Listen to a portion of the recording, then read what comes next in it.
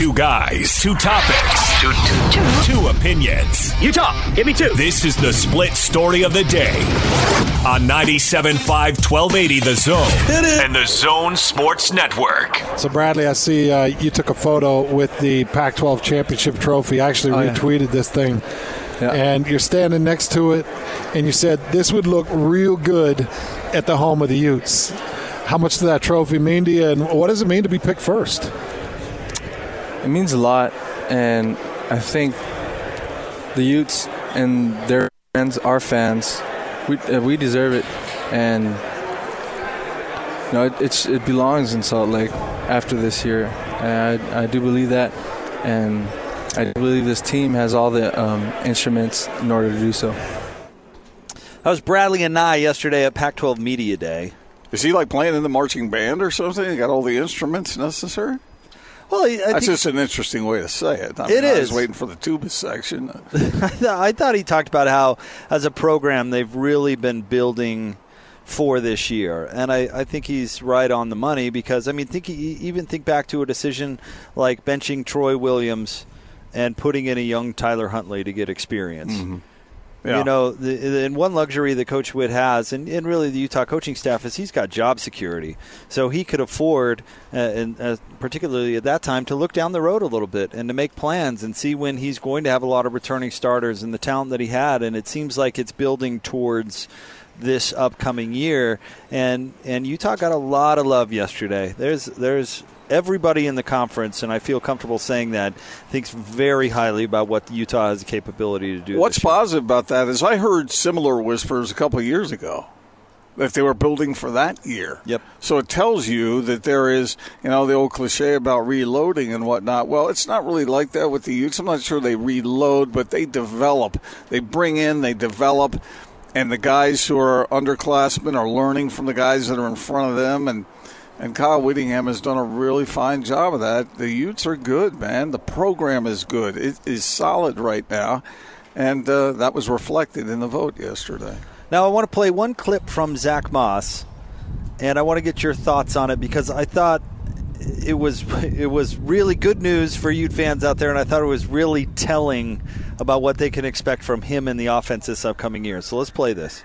So you've got the third offensive coordinator here in Ludwig as you go into your senior year. Mm-hmm. What has he told you about what to expect in your game this season? Personally, he hasn't really told me much. We expect to run the ball at least 65% of the time this year. I think it's no more of me asking my coach to go ask, can we get 20 carries a night, or what are we looking at here? Or are we throwing 45 passes a night? It's going to be, you're getting 30 touches a night. Accumulate the runs and the pass catching out of the backfield this year. It's going to be a lot of touches. It's going to be a lot of playmaking in our backfield, not just from myself, but from our running back group. And our wideouts are going to do a very, very good job as well. That stood out to me so much. First of all, I thought it was funny. He's like, well, he hasn't told me much except for, I'm going to get the ball. We're going to run the ball 65% of the time. How about that? 65%. The specificity of it really stood out to me, and that he's been told he is going to get the ball a lot. And then the other thing that stood out to me was he doesn't have to complain anymore to his coach to complain to the coordinator to give him the ball. Mm-hmm. Didn't that just scream what happened at the beginning of last year? Yes. Where inexplicably he was not getting the touches, he was not getting the carries. I'm sure he was going to his coach going, what's going on? Go tell Troy Taylor that I'm going to get you some wins. But I can't do that when I don't have the ball. You need to give me the ball. But I thought the most telling thing about that is Utah is going to be a run team under Andy Ludwig, and 65% is a lot. They're going to run, and that's absolutely what they should be doing. They're going to run, but it's not to diminish the role that Tyler Huntley's going to play, because it's going to put an absolute premium on him completing passes that when the run game falls short. On those third and fours, he's got to sustain drives. Obviously, you got to complete those passes. So he's going to have to really be on his game from that standpoint. I think it's a fallacy that quarterbacks who throw every down are, so important. I think they're just as important on a running team, where those plays have to be made to sustain important drives, and I think that's going to be the case this time around. And maybe Tyler Huntley will do some of that by running the football as well. I agree with you, and just to back you up on what you're talking about, Andrew Luck was the quarterback on a run team. He was pretty good when he was at Stanford. Alex Smith was the quarterback for a run team when he was at Utah. Went pretty well. So I think that they're going to run the ball a lot, but I agree with you that doesn't take the focus off of Tyler Huntley. But I don't think Tyler Huntley is the most important player to this offense. I think it's going to be Zack Moss. And what an unbelievable concept! Give the ball to your all-conference back. Yeah, what? I mean, that's why the beginning of last year was just so bizarre. Because they just didn't play into their strengths. And I think Utah needs to play into their strengths. Well, the big ends up front got to do their job. I agree. But as good as Zack Moss is, he's not going to pick up yardage if the holes aren't there. And they have a deep stable of running backs, including this freshman that they're bringing in this year. I just think they have the ability to recruit Zack Mosses and not necessarily the ability to recruit N'Keal Harry's. And so you want to protect the defense. That's going to be the case with Kyle Whittingham while he's here. Well, get an offense that protects the defense and get an offense that highlights your strengths. And I think that's what Andy Ludwig's going to do. Yeah, but I don't think it really has to be so categorical as what you're making it. I think there's nothing wrong with opening up the offense at times. And I think this team will be capable of doing that. I get what you're saying, but this will not be USC student body right. I from John McKay's day. I think this will. I think it'll be a more varied than that. I think it'll be a little more balanced than that. Whether it's 65% run or 60 or 55, I mean, I'm not sure it really matters as long as you're getting the ball to the right people, you're getting the ball to the playmakers. I think it does matter, but that's why. No. But what you're talking about is what happened a year ago when Troy Taylor was flinging the ball when he should have been running it and running the ball when he should have been throwing it. I mean, there were times when it was kind of ridiculous. Well, I mean, you look at some of those games. I should pull up the stats, but I mean, remember against Northern Illinois, when Zack Moss touched the ball like 11 times or something ridiculous. And it's like when they hired Troy Taylor and he said he was going to bring this Eastern Washington air raid-esque offense to Utah, and they were going to finally open it up and zing it all over the place. And it's like, no, they're not. No, why would they do that? Why? You know what? I'll tell you this, Gordon. Every person we asked about what it's like to play Utah at Pac-12 Media Day, what do you think their response was? Physical. Yes. Like a fight, like a fist fight. Stanford, KJ Costello, he said Utah is the team in the conference that's most like us. I heard David Shaw say that he's so glad that they don't have to play. Stanford doesn't have to play the Utes this year. So don't bring in some cute offense that relies on touch and timing and fast play. You make fun of everybody. I mean, when we talked about this with USC, you said, "Oh, it's ridiculous that they do that." It is ridiculous. It's not, man. If it works, so ridiculous. You find what works and then you do it. Right, and what works at USC is exactly what Pete Carroll did, and what works at Utah is what Kyle Whittingham does. You take that culture and you play into it. There are different ways to skin a cat if you want to skin a cat. Now, I don't know why you want to skin a cat. I don't know why anybody wants to do that, but I have no problem if Tyler Huntley gets to throw the ball some of the time. I mean, you want to just hand off to the running. You want the run game all day long. And I don't think it has to be that way. But if you have something going on and you have a running back like him, you certainly can't use him as a decoy. Okay, years ago when Utah played Arizona State and Coach Whittingham told Dave Christensen, said, "I don't want to see another pass in the air." You remember that? And Utah squandered a lead and Arizona State won because they refused to pass it because Witt didn't want to turn it over. That is to the extreme. So that's not only that. You've got to. A quarterback's going to have to make plays. But not only that, but it got to the point where where, I mean, quarterbacks at Utah have been afraid to make a mistake to the point where it absolutely just sort of jackknifed the offense at times. And you can't have that kind of coach can't do that to your quarterback. You got to build him up and let him feel confident in his abilities. And sometimes I think a mistake is worth it if it's going to open things up for you. But I understand what you're saying. I'm just not saying it quite as categorically as you are, that it has to be a run team all the time. I don't think that's necessary. I'd like to see an offense like Coach Ludd did at Wisconsin. Maybe not exactly like it, but when Melvin Gordon was playing pretty well for the Badgers, I'd like to see something along those lines. All right. I mean, we'll see. I just don't think our coordinator needs to be painted into a corner that, okay, these are your boundaries and you can't go. I say go ahead and draw outside the lines if you need to, if you feel like that's what's going to work. Isn't that exactly what got Coach Ludwig in trouble when he was first at Utah? You mean when he had an undefeated season as an offensive coordinator and the Utes were unbeaten the entire year? I more meant like a reverse in the red zone on 3rd and 2.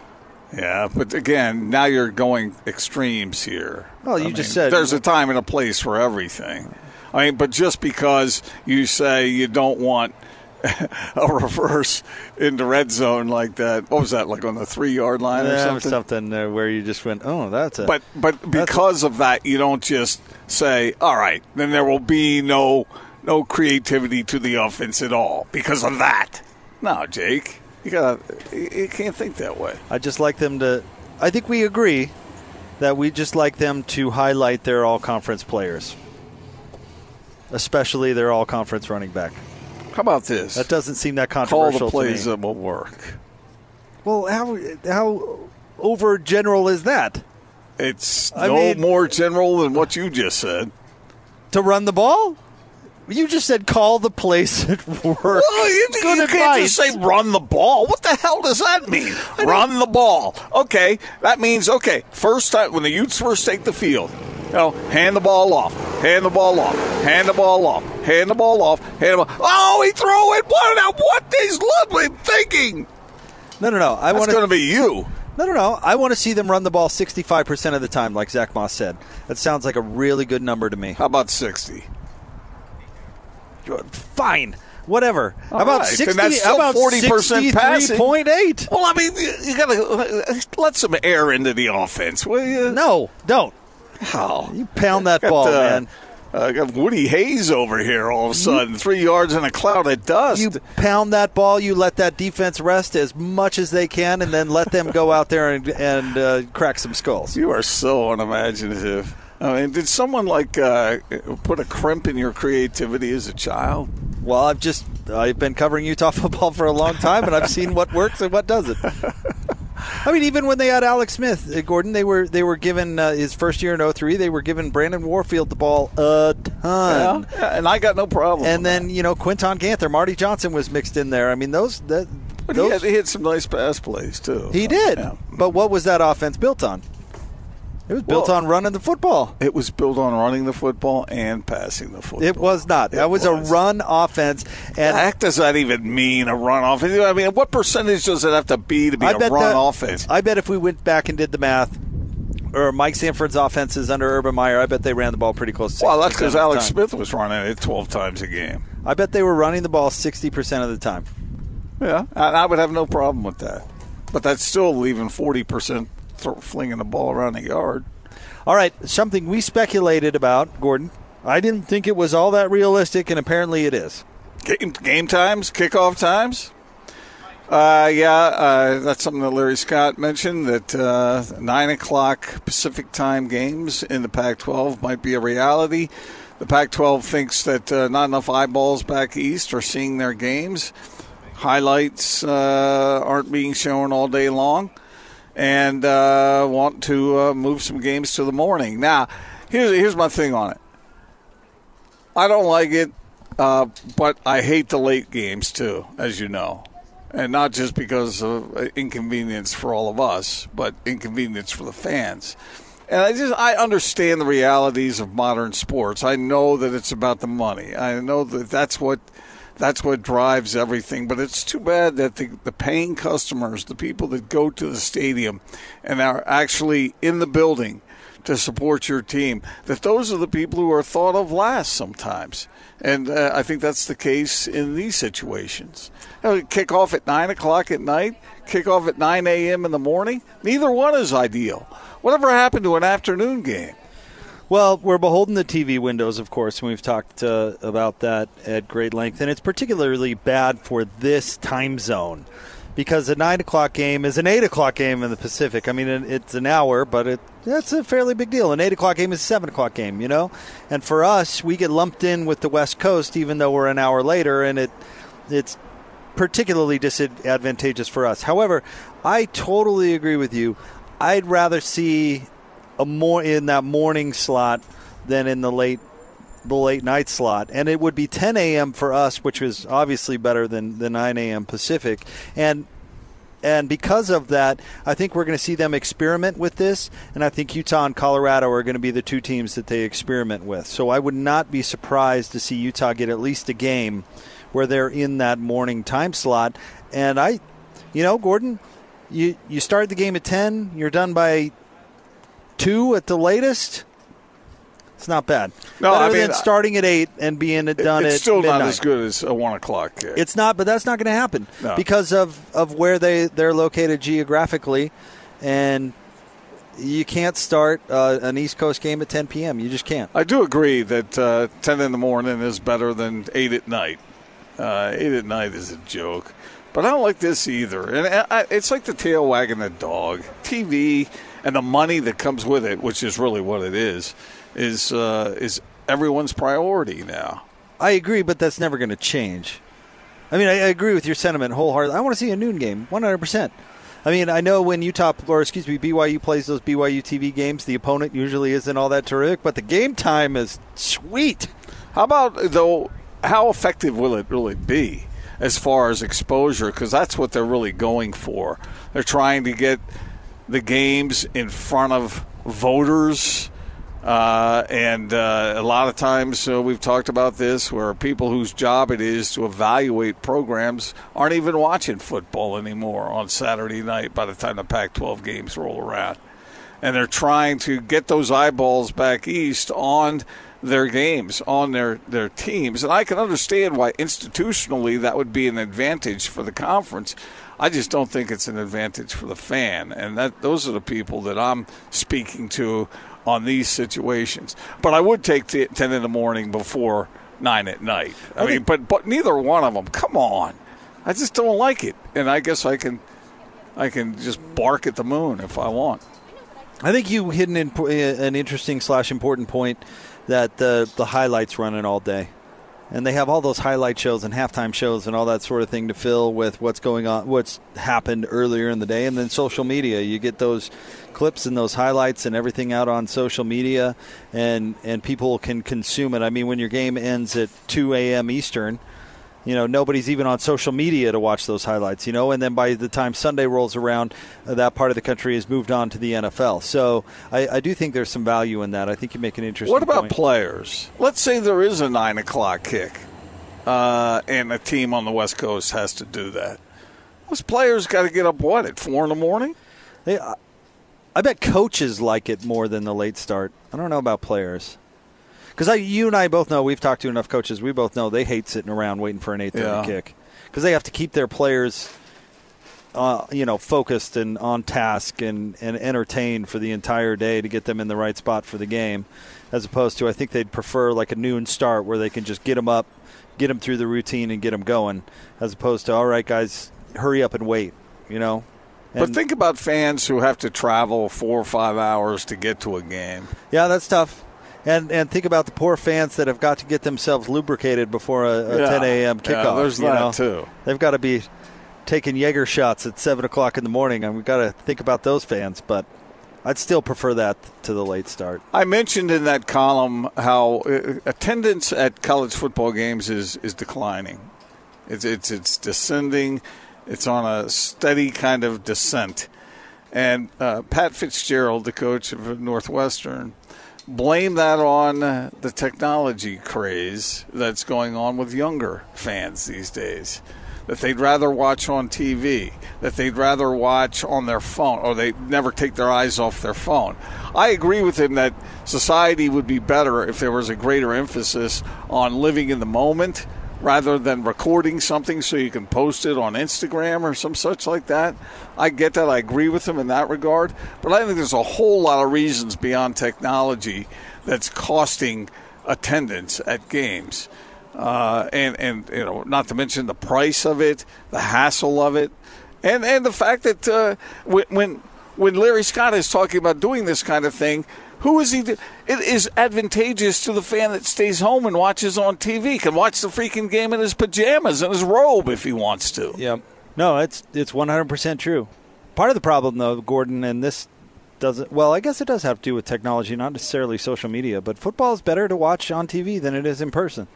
When you take out all the other rigmarole that makes watching football great in person, the tailgating, the cheering, the camaraderie with your fellow fan, when you take all that stuff all out of it and just surely consuming the product of football, watching the game of football, it's far better on TV than it is in person. That's just a fact. And during the TV timeouts, when you're at the game, you're sitting there twiddling your thumbs. Going, what are we doing? You just walk in, grab something out of the fridge, come back, park yourself, and you're ready to go again. Or you record it and buzz through it quick.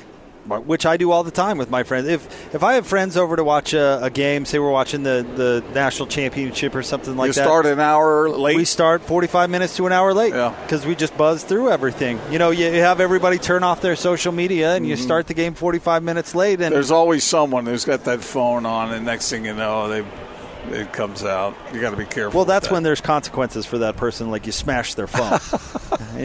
And you make that clear going in. These are Jake's house rules. Anybody who pulls out the phone, we smash it. We're smashing that phone. So unless you want to get your phone smashed, then you should keep that bad boy in your pocket. Yep. But you know what I'm saying, though. Like, of course that's going to hurt in-person attendance. Because they make it better to stay at home. Better on TV. Now, I think those other things, real quick, do create a ton of value and make football unique. The tailgating, the camaraderie, the band, the in-person, making the stadium loud, having an impact on the game, all those sorts of things carry value, and I think that's why fans still go.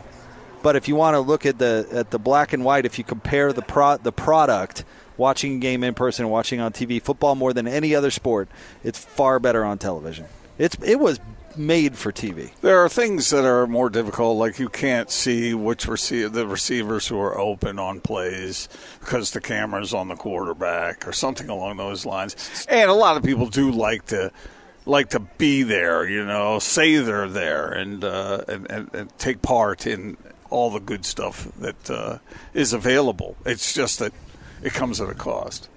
All right, we'll have more straight ahead, 97.5 and 1280 The Zone.